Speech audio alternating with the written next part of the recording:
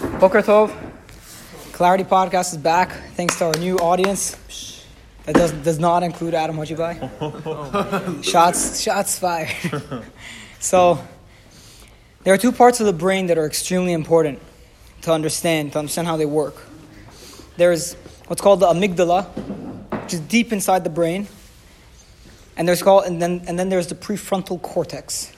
Not that I'm an expert on neuroscience or anything, but it's like the basic parts of the brain. Now, what's the difference between these two parts of the brain? The amygdala is the seat of emotion, seat of impulse. Your animalistic side, call it. So you look at food and you have this urge to go and grab a bunch of stuff and stuff your face. Where does that come from? That's the amygdala, okay? Or you see a good-looking person or a woman, and then you have the urge to look. Where is that urge coming from? The amygdala. Somebody gets, let's say, drunk at a party and decides to do something foolish. That's that impulse, that like animal fight or flight. Yeah, that's one.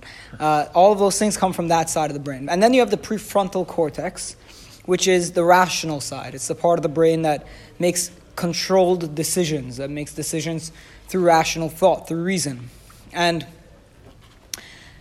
there's a constant struggle in a person's life between the actions that are pushed by the amygdala and the rational actions as they should be done, that are going to be done and decided upon in the prefrontal cortex.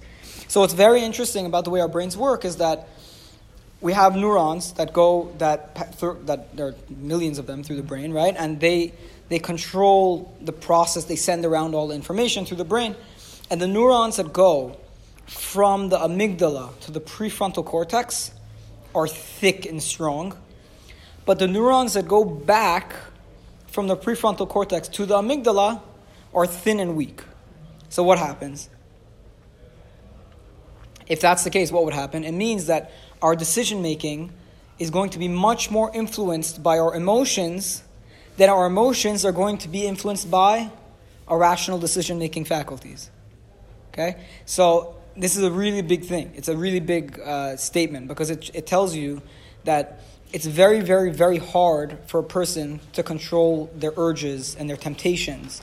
And they're going to be able to think rationalizations a lot easier for their emotional side than they're going to be able to control their emotional side through their rational thought. It's very, very hard to control the emotional side through rational thought. That's a very big difficulty. So Be'ez Hashem, Friday is the next day we have class. We have Clarity Podcast. There is a huge implication, or there is like a good piece of advice for how to use the prefrontal cortex or the rational side to control the emotional side. And that becomes like a major struggle in life.